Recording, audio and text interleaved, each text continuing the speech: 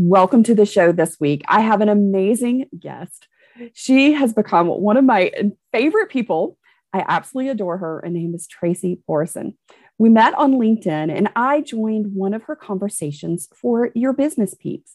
She is also the founder of TLB Coaching. But Tara Argo is her partner in Your Business Peeps. Guys, I love what Tracy does because just take a listen for a second. This is a quote from her LinkedIn profile. History tells us we can't belong unless we're the same. But what if we could create togetherness based on our uniqueness instead? If that doesn't speak to our world, guys, in the neurodistinct environment and how we are looking to find community and connection in the world, and how we are working so diligently to transform the workforce to be a place that is togetherness based on our uniqueness instead, I couldn't think of any more perfect person to have this conversation with today. Stick around. This month in August, we're celebrating Autistics in the Workforce campaign. This is part of my Neurodistinct Workforce movement. The NeuroDrive team is hosting a panel every Thursday and even Friday at the end of the month on the 26th, we'll be having an amazing workshop around recruiting and careers. Make sure you tune in and check out the replays. It'll be available through the end of the month. For each one of these panels, we're talking all about communication styles between different brains. We're talking about accommodations, preferences, and needs in the workplace. We're also visiting what it means to have culture. What is a company culture and how do we feel psychologically safe? How do we as companies begin to transition so that we are more inclusive and create psychological safety for all brain types? And then we're looking into, well, what are the things that we can do individually as we're going through the recruiting and career change process that many of us do go through within our lifetime, changing jobs, looking for promotions, seeking different positions, maybe within new industries. There's so much to talk about. So be sure you tune in to the Mind Your Autistic Brain events page and not miss one of these upcoming events. Tracy, welcome to the show. I am so excited you are here today. Thank you, Carol Jean. I am equally excited to be here. You and I have had some really fantastic conversations, and oh my gosh, I never leave a conversation or Your Business Peeps networking event or a workshop or a training or a live that you do on LinkedIn that I'm not going, oh my gosh, wow. I feel seen. I feel heard. I feel like I just learned something new about myself. I learned something new about other people. And this has just changed the way that I'm showing up in the world, honestly. I have a very big smile on my face. I have a feeling that my face is going to hurt by the end of this interview. This is what we're all about at Your Business Peeps.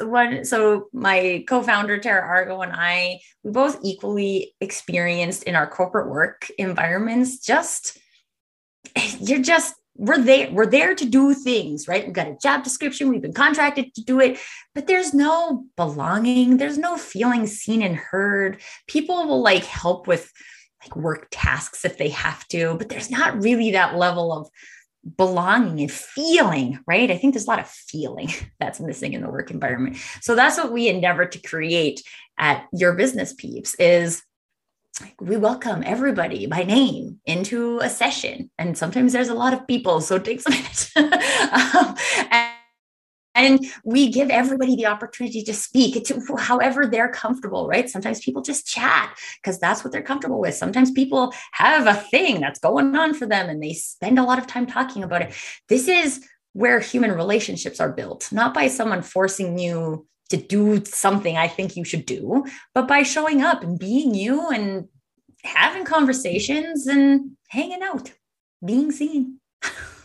I love that. A couple of weeks ago, we had a networking event. It was, late in the evening and gosh, we had a huge full room that night and we had an amazing event happen. One of our members got a phone call and she was offered a position for something she had been interviewing for. And she actually ended up having two offers, which was really exciting. But because we had all got to know each other and we knew her journey and her story and what this meant to her, that when she got that call during that event and we all saw her, and she sort of went off, we were all sort of secretly like sitting there cheering and waiting like with bated breath. And when she came back and shared, and you asked her like, okay, we saw was that the call? Was that the call? And it was like, we had the whole room like cheering and really lifting up and supporting her. And that to me was just such a beautiful experience and really is what authentic connection and community is about.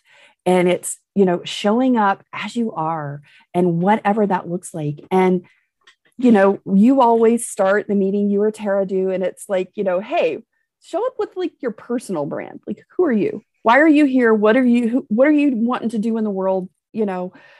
Just that, not, this is what my business does in the usual elevator pitch, but it's like, show up and just share who you are and why you're here, what's important to you, or, what's on your heart today. And I love it because, you guys will always throw in sort of another little interesting conversation piece. So we had one about travel in that particular meeting. And I loved it because, everybody's sharing like their favorite place to go. And what was cool, it was the conversation sort of shifted and it was like some of those future-based trips people wanted to take. And so then we had sort of the dreaming aspect of it. And none of that would have happened.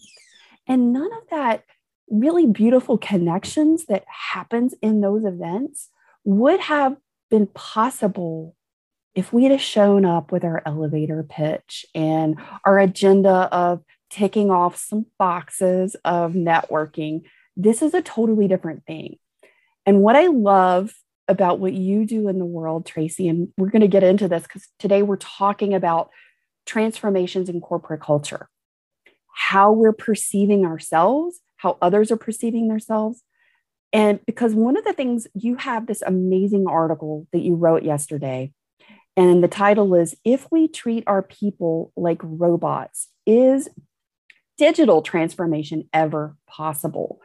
And I love that because, last week you also talked about transformation and just like what that means.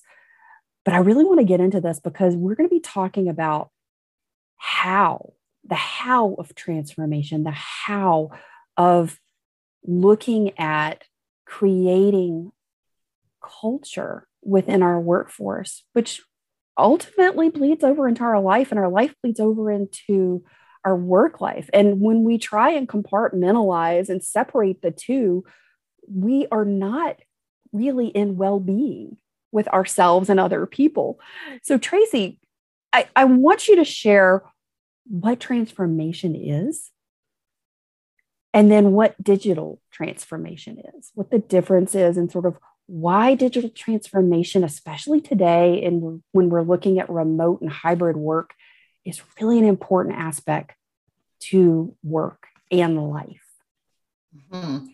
So to put it simply, a transformation is a culture shift. Whether you're looking at it from like a personal transformation, I kind of love to look at our individual personal brands as a culture.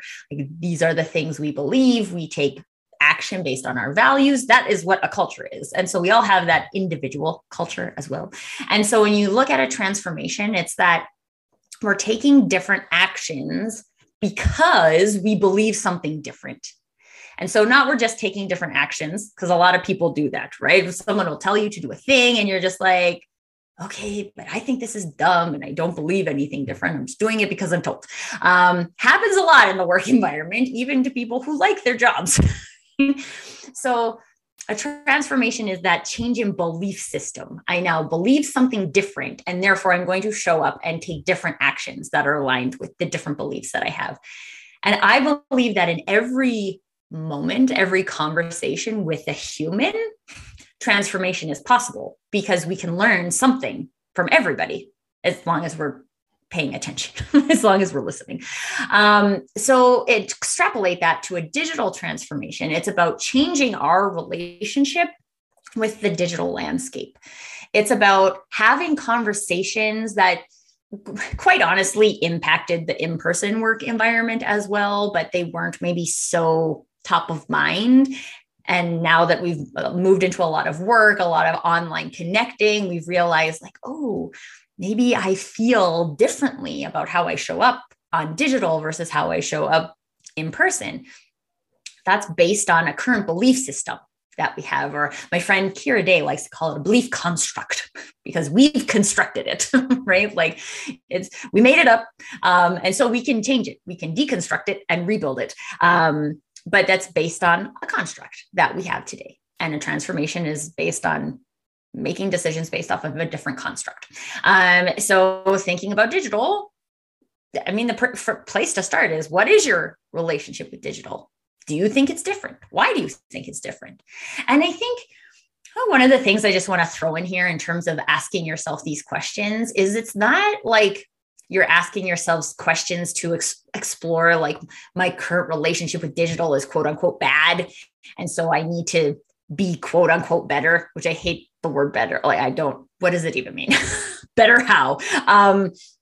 But it's just about exploring. Like, hey, I go to online networking events and I really feel uncomfortable. Okay, what is making me really uncomfortable? Because Carol Jean, you talked about your business peeps networking. I've been to your business peeps networking. I mean, I did create the community, but it always feels comfortable. That's the point of it, is to feel welcoming and comfortable. I've been to a lot of networking events in person and online that do not feel like that. So that's based on an intention. That's based on a belief construct about how it can look to build relationships online. And we challenge people's perspectives a lot in that specific arena. But when you're looking at things from like a corporate perspective, a work from home perspective, right? These are the types of conversations that we need to explore. Otherwise, we don't know what our current relationship is with digital. And then we make unintentional decisions about how to show up in action that are based on those constructs, but those constructs are not helpful to people. And most often in corporate work environments, the constructs make people into robots. And I don't believe in humans as robots. There's too much potential in humans to treat us like robots. Let the robots be robots. That's fine. We were smart enough to invent robots. Let them be that. But there's so much beauty. And this is why I'm excited to be speaking on this show too, is that every brain has like such a beautiful way of combining information in a different way.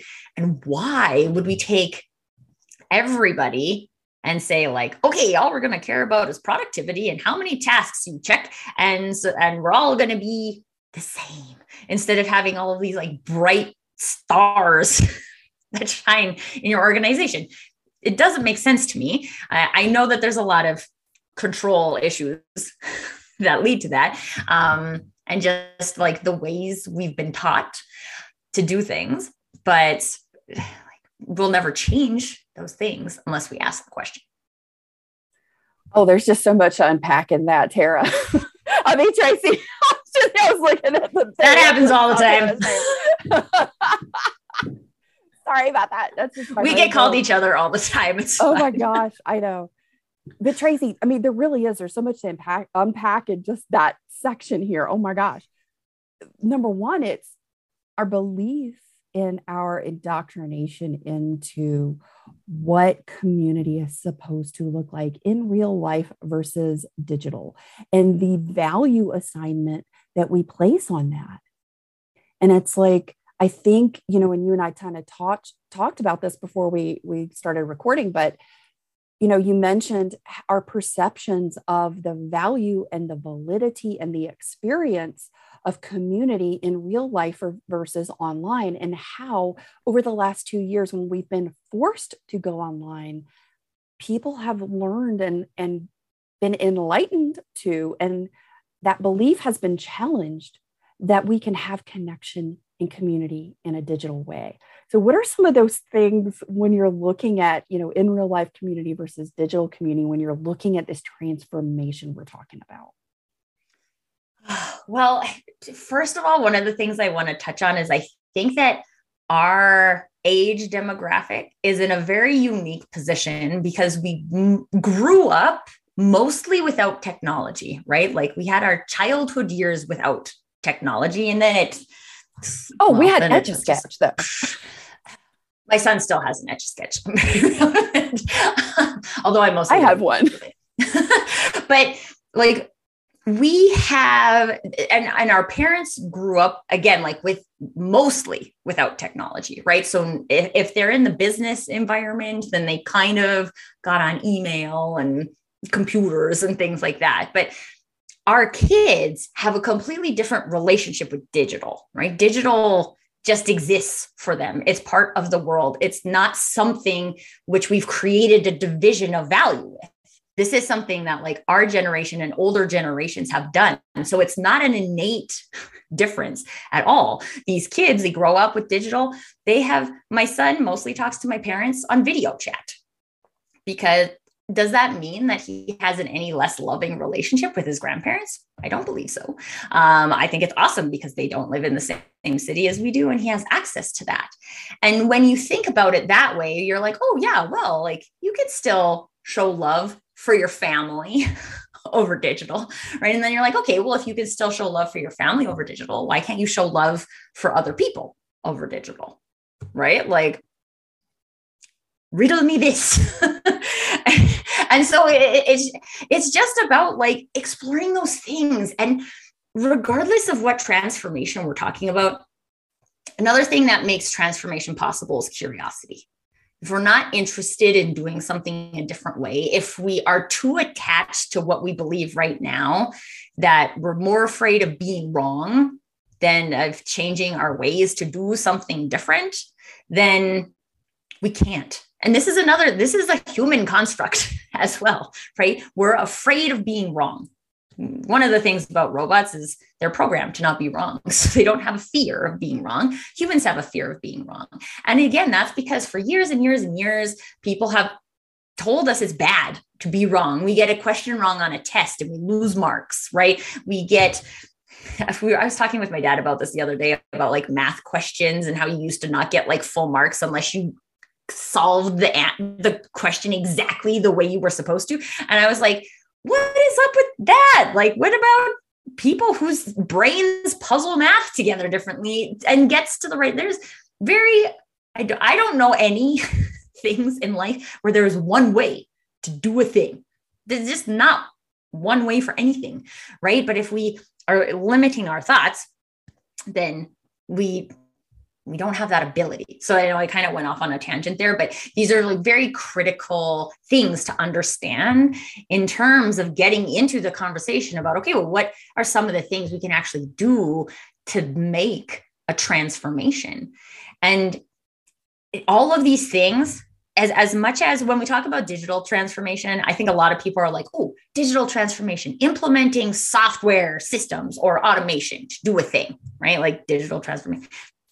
No, a digital transformation transformation doesn't happen unless the people who use the software or whatever have transformed their relationship with showing up digitally.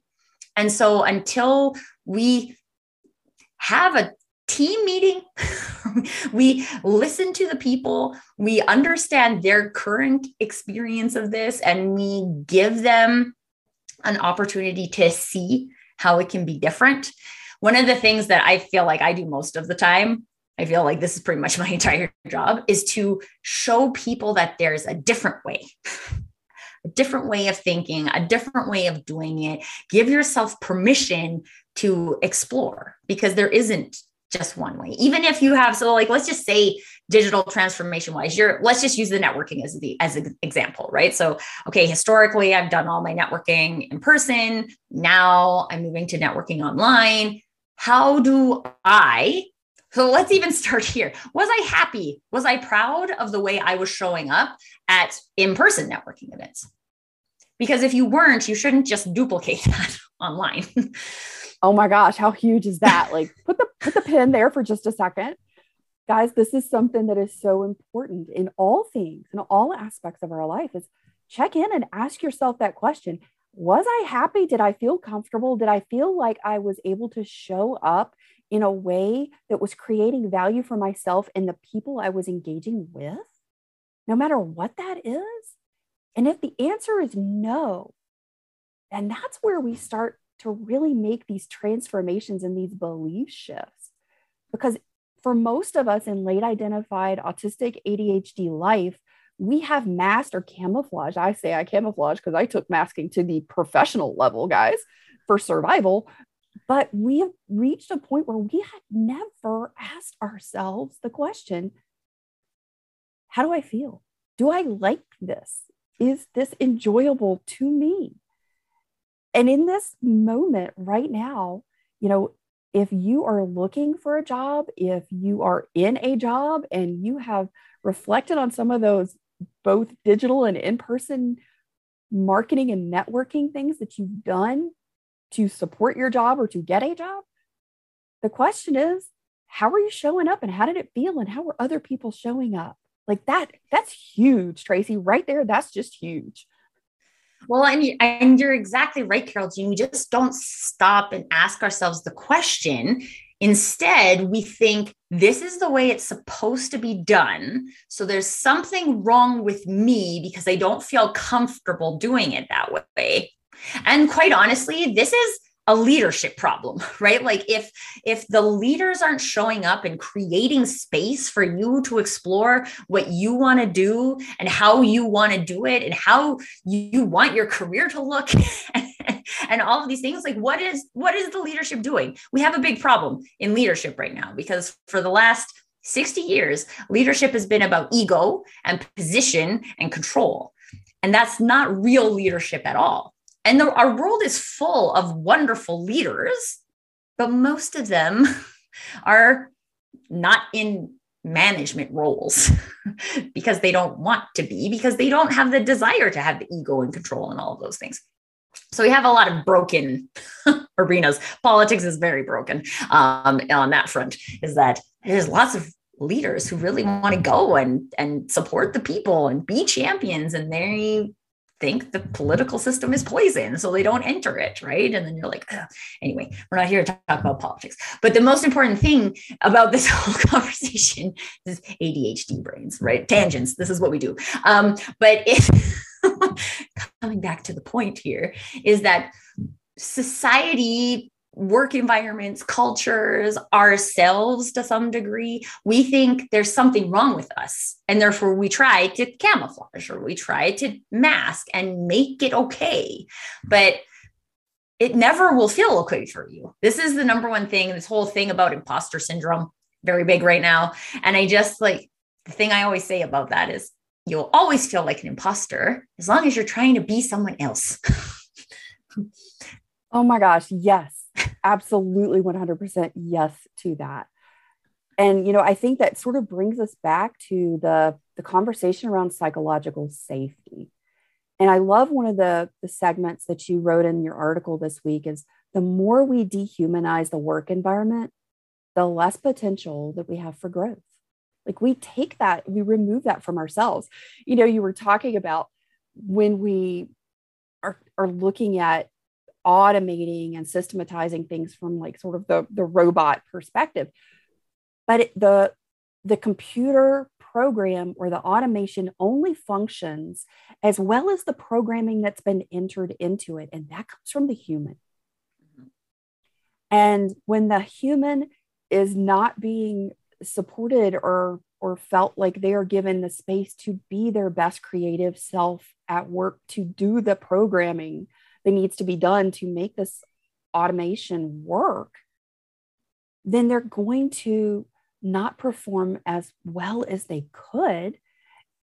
But we also run into the problem of they're not going to be able to grow or see anything. Like when we are being dehumanized and we are seen as a number and not a name and not like Carol Jean and, all of her baggage stuff. But, it's just, there's this beautiful thing in knowing who you're working with on a human to human level, because then we feel less defensive. So when we're talking about psychological safety, when we don't feel safe, we have got some pretty big freaking barrier walls put up to protect ourselves so that we can survive. But when we're in that protective survival mode, we aren't communicating. We're not having conversations And that is stagnating the growth potential in our lives, in our companies, in our businesses. And I love that you talk about this. So, Tracy, from your perspective and in the work that you do in the world, where do you see, how do we take maybe a corporate culture that has been operating in that very broken model? Hey, we've all learned these things in business school and in business management classes, and we're talking about corporate structure and all of the parts and components.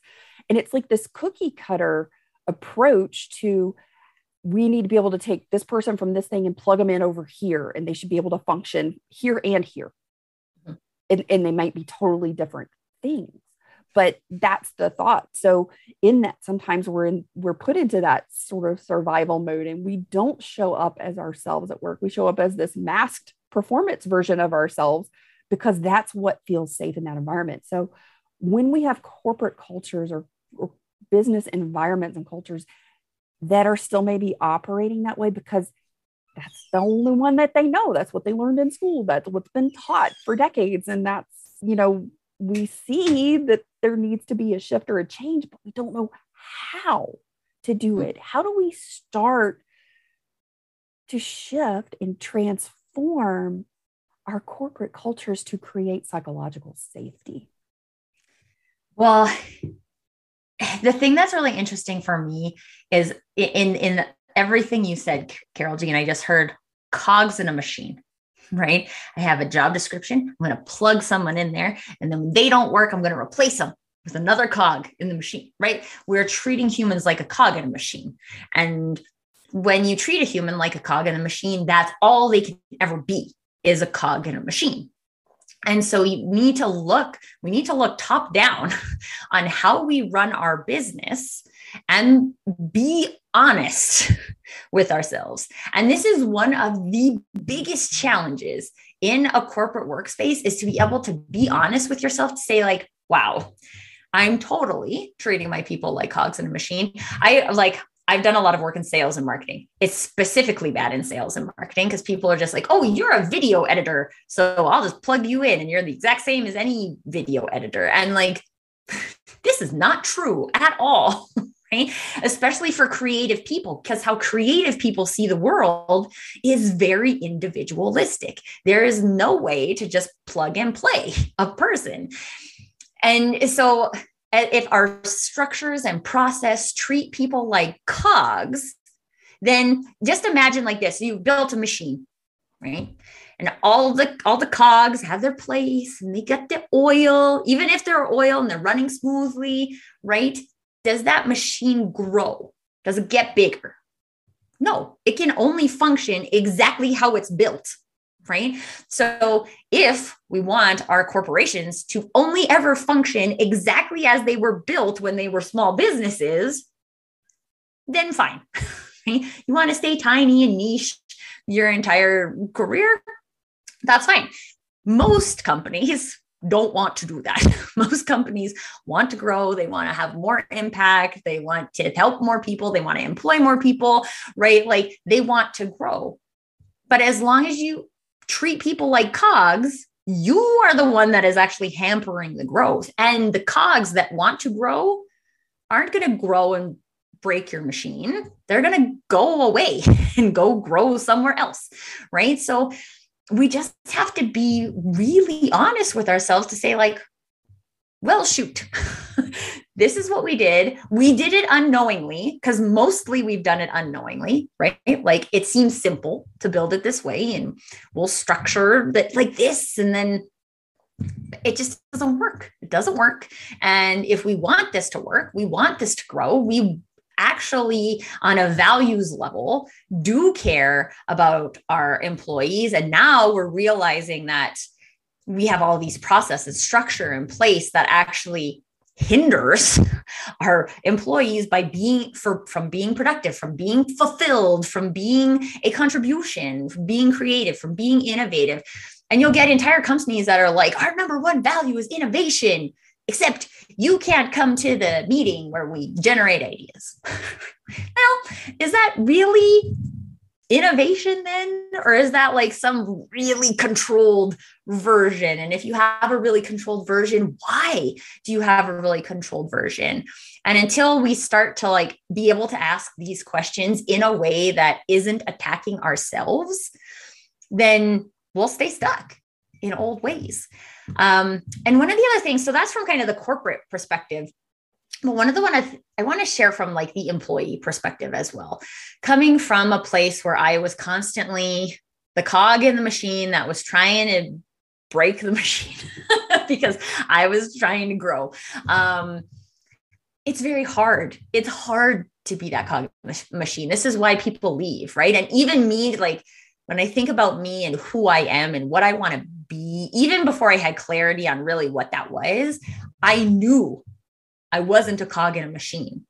I had no interest in ever being a cog in the machine. My brain is there's like too much brilliance to just go to work and do the same thing every day. And personal branding, so this is what I do, personal branding is about you finding that belief in yourself to know that, hey, my company might be sending me to this networking event and they expect me to come back with 10 business cards. I'll share this example with you guys because this is something that happened to me. I was it was in New York. Like this was before COVID, but at a networking event, my boss, there was like, I don't know, 6 of us there or something from the company. And she was like, okay, you can't come home, can't come back to Canada unless you get 10 business cards. And I was like, okay, that's fine. So what did I do? I just walked around and I was like, hey, my boss said I can't come home unless I get 10 business cards. Can I have yours? And I got 10 business cards in like 10 minutes because I didn't care about the reason she wanted us to get business cards, which was to build. And the whole point of that was to actually say, the point of us attending this networking events is to build relationships with people that will potentially turn into business. And so go and socialize the way you would socialize, whether that even means standing in the corner. I have had like some amazing conversations with the one other person standing in the corner because I didn't want to talk to anybody else. I just wanted to talk to this person. They look like I'm not going to have to get in big conversation. They look nice. They don't look scary. So I'm going to go over there. And you build, that's a real relationship generally that you build. So maybe it's one. But maybe it's one relationship that actually turns into something instead of just sending your team out and getting 10 business cards, which quite honestly, like, I think I'm connected to one of those people on LinkedIn because I told her what I was doing. And then she like teamed me and she was like, oh yeah, we're going to win this contest. We're going to be the first to get you 10 business cards. But that's also like, I didn't build a relationship with her because we were talking about work. We were talking about me turning this into a contest so I can beat my coworkers. And she related to that, right? That's a real human connection. It's not like me walking around the room pitching and exchanging business cards, right? I was never good at that because I don't believe in that. I've never done it, but you have to have that confidence to know that like, okay, this is what you think you want me to do, but this is what I'm going to do. And there's a lot of fear that can come with that, right? Like people are afraid of losing their jobs and things of that nature. But quite honestly, sometimes like I ended up quitting that job, but I was like, I'm kind of surprised I never got fired because I was always just like, I'm going to do this, except what I did worked in terms of building relationships. So it didn't matter at the end of the day. But like knowing that about you, believing that you have value, no matter how much another person, an amazing leader or boss or community creates the space for you to feel psychologically safe, it doesn't mean that you believe that you have value as a person. So there is a journey that you need to go on individually as well to bring that value. This was the Carol Jean was mentioning the lady in our community who recently got a job, and the biggest transition she made from the last set of interviews to this set of interviews where she got 2 offers was she owned her story. She had a 17-year career gap or something because she stayed at home to take care of her kids. And I asked her once, I'm like, if you put more value on that than the interviewer does, it's always going to be a problem. You have to believe it's not an issue. And if you believe it's not an issue, then you can convince the hiring team that it's not an issue. But as long as you believe that it makes you a less worthy candidate than other people, you will show up like you're a less worthy candidate than other people. And usually being surrounded by community, people who see that in you, who like see your awesomeness when you don't see your awesomeness, makes it easier to start to have those conversations, because we all have, every single human has value. And how you want to show up and show your value is like, again, society likes to judge. I was talking to someone else about this the other day, like doctors and lawyers have the most value in society. And you're like, you know what? My father-in-law was a garbage man, or isn't a recycling man for a little bit as well. But he like came and took people's trash away. Right? And he was so proud of it. And he collected a bunch of like crazy stuff, because the stuff that people throw away, sometimes it's shocking. But like, he is a person to me that has like one of the strongest personal brands I've ever experienced in terms of creating impact for other people. And he was a garbage man. Just because you're a garbage man or a janitor or a teacher or a doctor or a lawyer or a farmer or a personal branding coach or a dancer. My sister's a good, like, professional hip hop dancer, right? And you're like, or an artist, right? Like, none of these things, society has created this construct of job titles that have more value. Therefore, the people have more value. And as long as, again, we believe that construct, we'll think, well, I'm not as good because I'm not a lawyer. I have a sister who's a lawyer. And I'm just like, I'm not worse than her, not better than her, I'm different than her. I had different value to society than her. I wouldn't want to be a lawyer. So God bless the lawyers, because I wouldn't want to do that. Right? I say, God bless the doctors, because I can't deal with the sight of blood at all without fainting. And so I couldn't do that. I actually couldn't do that job. So if I hold myself to this level of I'm no good because I wasn't good enough, air quotes, to be a doctor, that's not a thing. That's a societal construct. So we need to start to explore, like, where are these places where we're feeling like we're not good enough? Why do I feel like I'm not good enough? Because the answer isn't you're not good enough. The answer is someone is creating an environment where you feel that way. Society has taught you that for 40 years or 50 years. That's a hard habit to break, right? But when you realize that that doesn't come from you, you get to build the construct. You get to decide, what is my value as a human? And then once you have that your external environment won't be able to treat you like you have no value anymore. Because you'll be like, well, if you don't see my value, then that's your problem. But that doesn't mean I don't have value. And so I'll go somewhere where I'm appreciated. Oh my gosh. Yes. That was, I think, over the last 2 years, with 40 plus million people leaving their positions in the Great Resignation, we look at that, and 20 to 40% is the estimate. And it's a pretty big range. So I just say, let's just use the 30%. We'll just use the median in this one, right?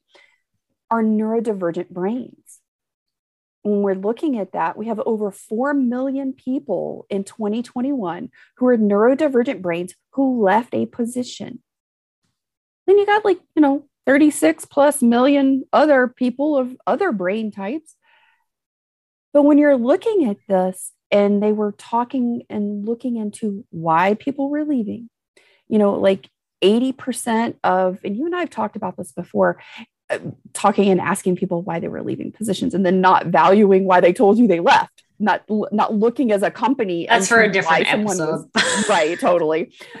But part of this conversation in corporate culture is, when we're talking about retention and retaining the talent and the people that we've hired, because we want to cultivate them, because we see their potential and their value as just as they are, and how they bring that same internal sense of value and creativity and productivity and just their innovative selves and their desire and their personal values and why. that are in alignment with hopefully our corporate company culture and values and why. And when we got that, man, that's something so special. That's worth nurturing and cultivating. And we can't do that if we're in a dehumanized robot environment. And what I love is that you talk about people need to know how to embrace their humanity. And you really just spoke to that so beautifully without me asking, which I love. I love you just going. I get going and then I just go. I know that's what I love about you, Tracy. I do. I love it so much. But when we're talking about that, and it really is that it starts with us, the individual, and knowing our values, knowing our why, knowing our worth. And I think it's a lot of times, especially in late identified neurodivergent life, we don't give ourselves permission or allow ourselves to sit in the value that we have. Because for so long, we believed we were broken. We believed we were doing it wrong. We didn't understand why we were different, and people noticed that we were different. And we worked very hard to no longer stick out or be different. And really and truly, we sort of roboted ourselves out of our humanity to survive. And, you go through sort of this death of your ego and your identity when you learn in later life that, oh gosh, your brain's just different. You've got an amazing brain. It just functions differently than sort of the neuромajority. And really, if we're talking about stuff and we're talking about all the different brains under the neurodivergent umbrella, and we're looking sometimes between, 30 to 50% in a population, any given population, being a neurodivergent brain, be that dyslexic or, ADHD or dyspraxic or bipolar or any of those things, there's a whole lot of us. There isn't really a minority. We are an equal partner in this. I mean, we're almost a 50-50.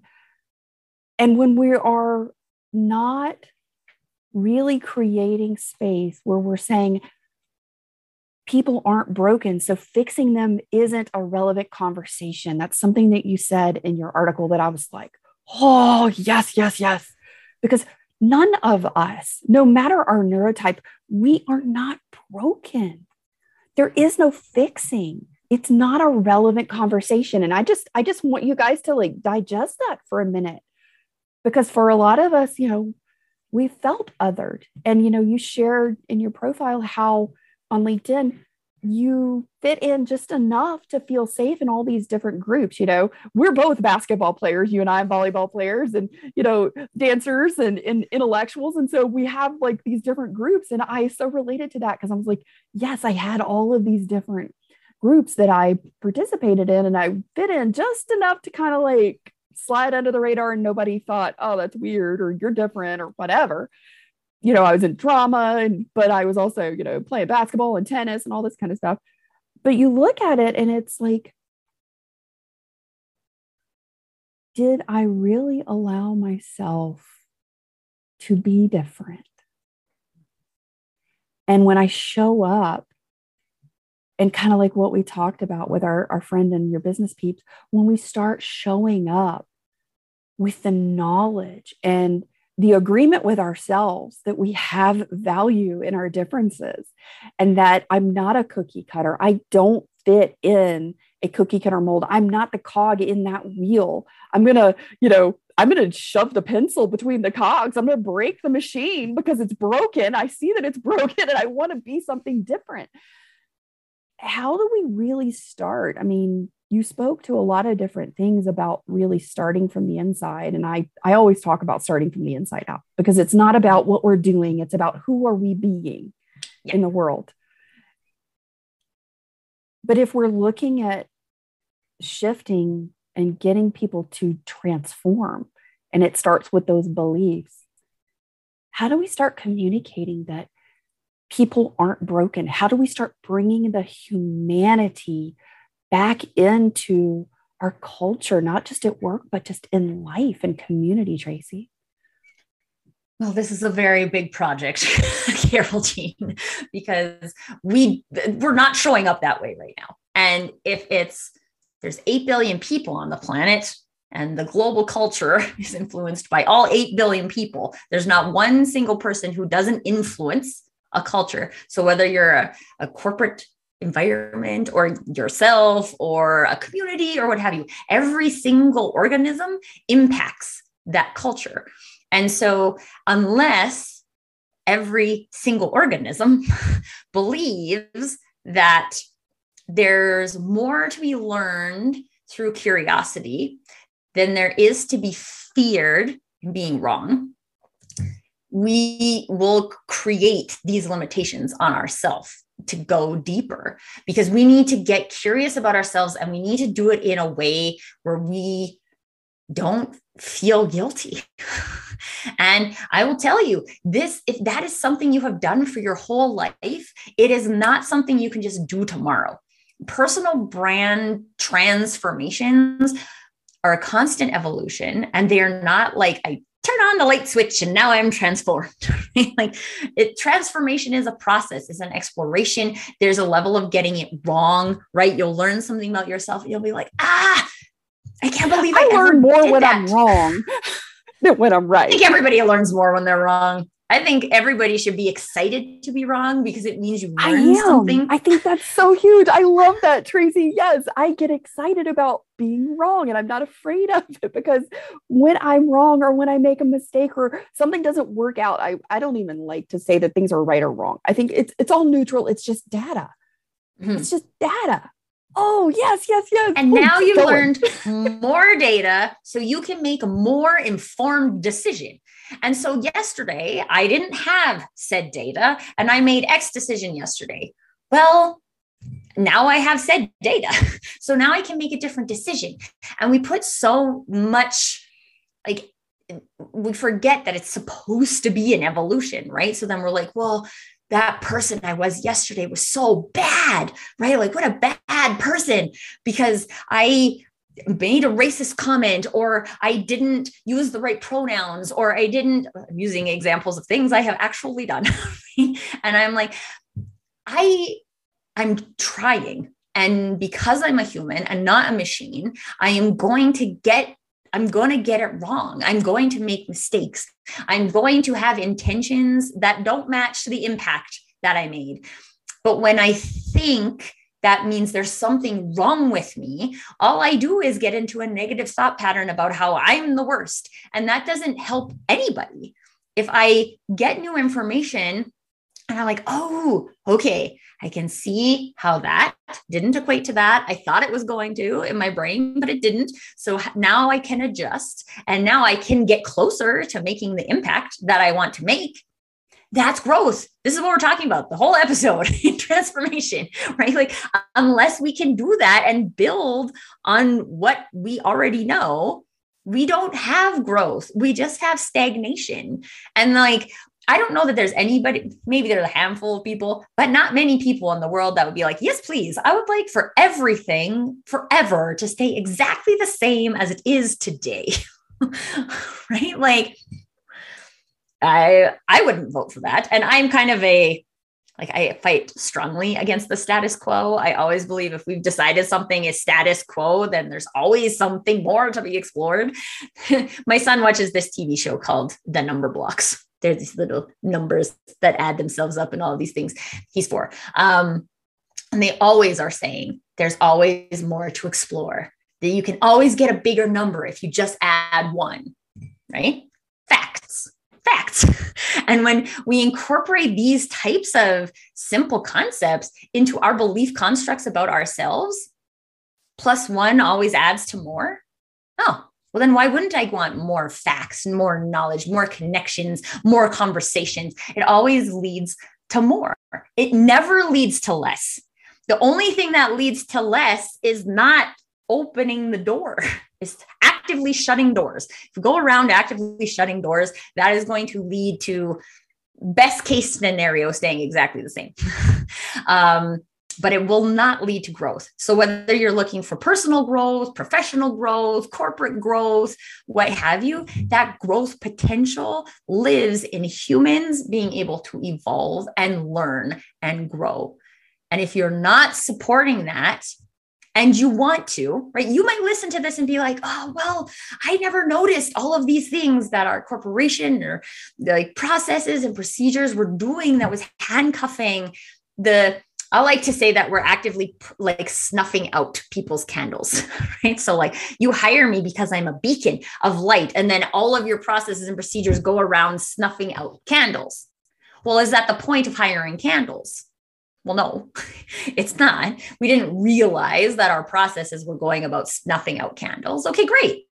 So let's create other processes that don't go around snuffing out candles. But as long as you believe that, oh, this was the number one thing that I hate, actually.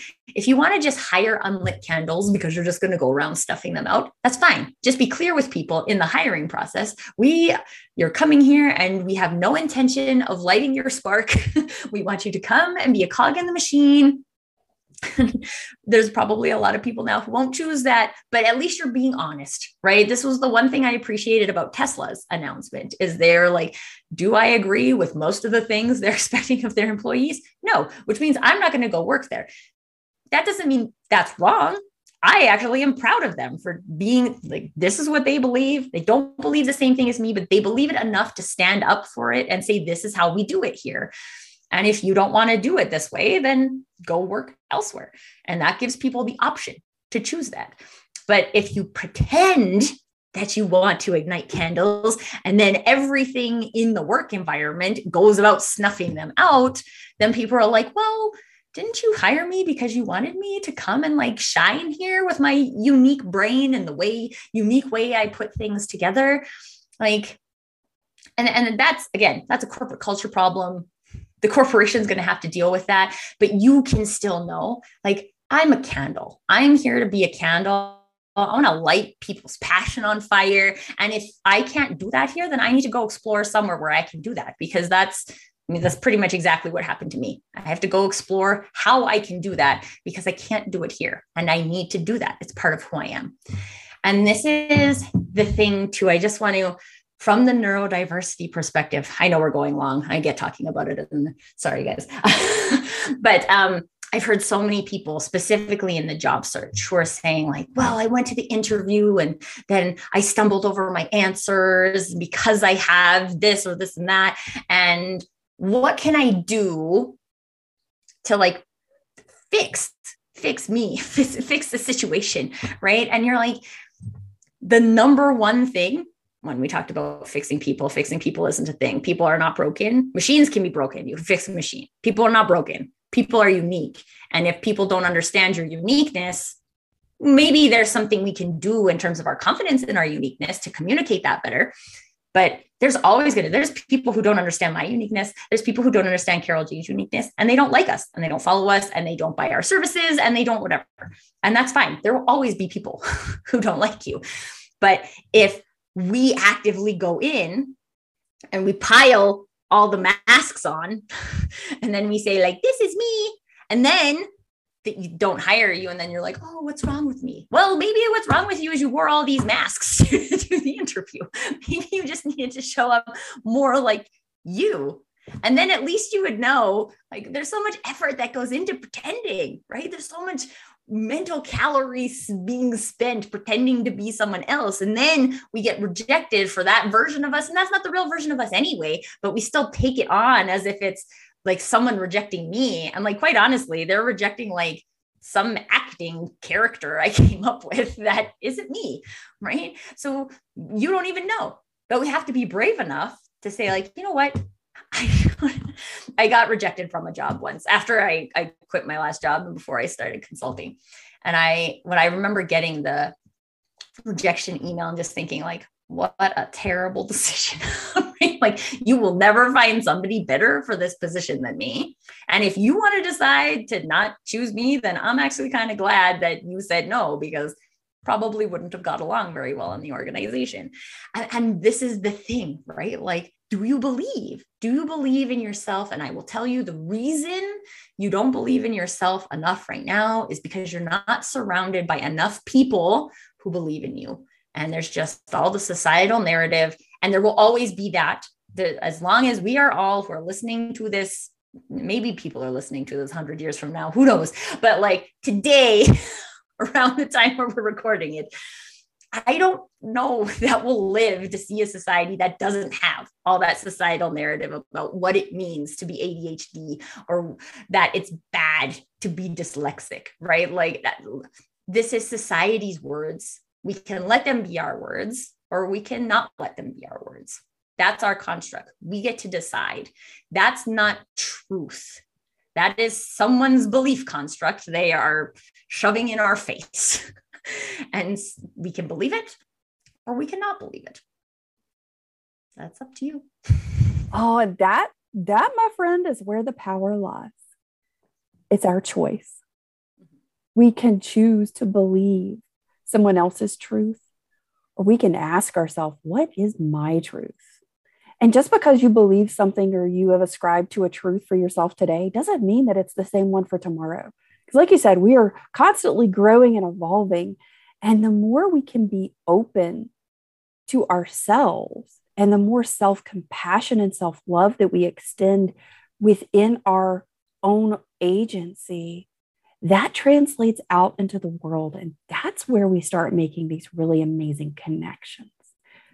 Tracy, thank you so much for being here. Thank you for having this conversation about transformation and the uniqueness of each person, and how our shining candle can get snuffed out. But what do we do? And how do we do it? And how do we start bringing back and embracing our humanity and understanding that no one is broken? We're just unique and different. And that is truly what makes us beautiful. And being a cog in the wheel, I'm all for disrupting the status quo. I am all for it. I am right there with you. So how can people best connect with you? How can they start learning more about TLB coaching and join us over in your business, peeps? Yes. So LinkedIn is where I mostly hang out. I have a live LinkedIn live series I do every week called Conversations, which is just about opening the can of worms on conversations such as this and other conversations that I feel like we need to have that people are not having. So you can come and follow me or connect with me on LinkedIn. I would love to have a coffee chat and learn more about you and your wonderful, unique personal brand, because everybody has one. TLB coaching. So I have my website. My website is linked on my LinkedIn page. So again, come find me there. Everything you can find from LinkedIn. I do write a blog that is on my website. So that is where you can find a lot of my articles, and Carol Jean was referencing one of them in our episode today. All of those are on my blog, tlbcoaching.com. And then Your Business Peeps, which is www.yourbusinesspeeps.com. It's a community. It's a community of people. So like, if you feel like you've got your light snuffed out, it's like a whole bunch of people with little matches that'll come and relight your light, and then hold up a mirror so you can reflect all of your sparkle to other places and other locations. We would love to have you. We have different levels of membership in terms of different levels of support. So come check it out, yourbusinesspeeps.com. We would absolutely love to have you. And I will have all of those links down in the show notes below, so you guys can go connect with Tracy, so you can go experience this amazing community and start lighting your light back, shining in the world, because each and every one of you has an incredible light. And the light that you have is the spark that the person next to you may need today. So be sure you're continuing to shine that light. Tracy, thank you so much for being here today. Guys, we'll see you next week. If you feel like you've masked and camouflaged your way through life just to survive, you're not alone. I was there too. It led me into what I call the chronic cycle burnout loop. What we fail to ask ourselves most often, especially what we start to recognize in late identified life, is that we thought we had our values. We thought we knew what they were, or what our core values were.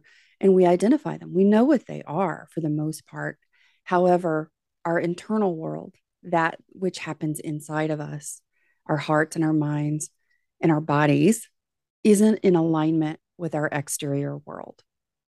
The world around us is a scary place sometimes, especially when we aren't sure why it's so difficult, or maybe why we don't get things, or why everybody else seems to be saying, hey, why don't you get that? Everybody gets that. It makes sense. Like, why do we have to explain that? And why do you ask why all the time? There's so many elements to burnout, especially when you've been in it for a long time. You've been on that chronic cycle loop. Getting out of it can feel really hard and almost impossible. If that's where you are today and you'd like some help with that, hop on over to resources.mindyourautisticbrain.com and look at the one-to-one coaching application for my unveiling method, Burnout to Thriving Foundations 4-part coaching series. There's an application there to find out, hey, is Carol Jean your jam? Is this really the best solution for me right now? Because I want to make sure I provide you with the resources and the support that meets you where you are today. That's really important to me. I know what it's like to be in burnout, and I've been in some pretty rough ones. I'm now in year 3.5 of living burnout, shutdown, and meltdown free. Hey, it is not an easy road, but having someone to guide you who's been there and gotten to the other side is priceless. Hop on over and check it out. I look forward to meeting you soon. Tell me more about you.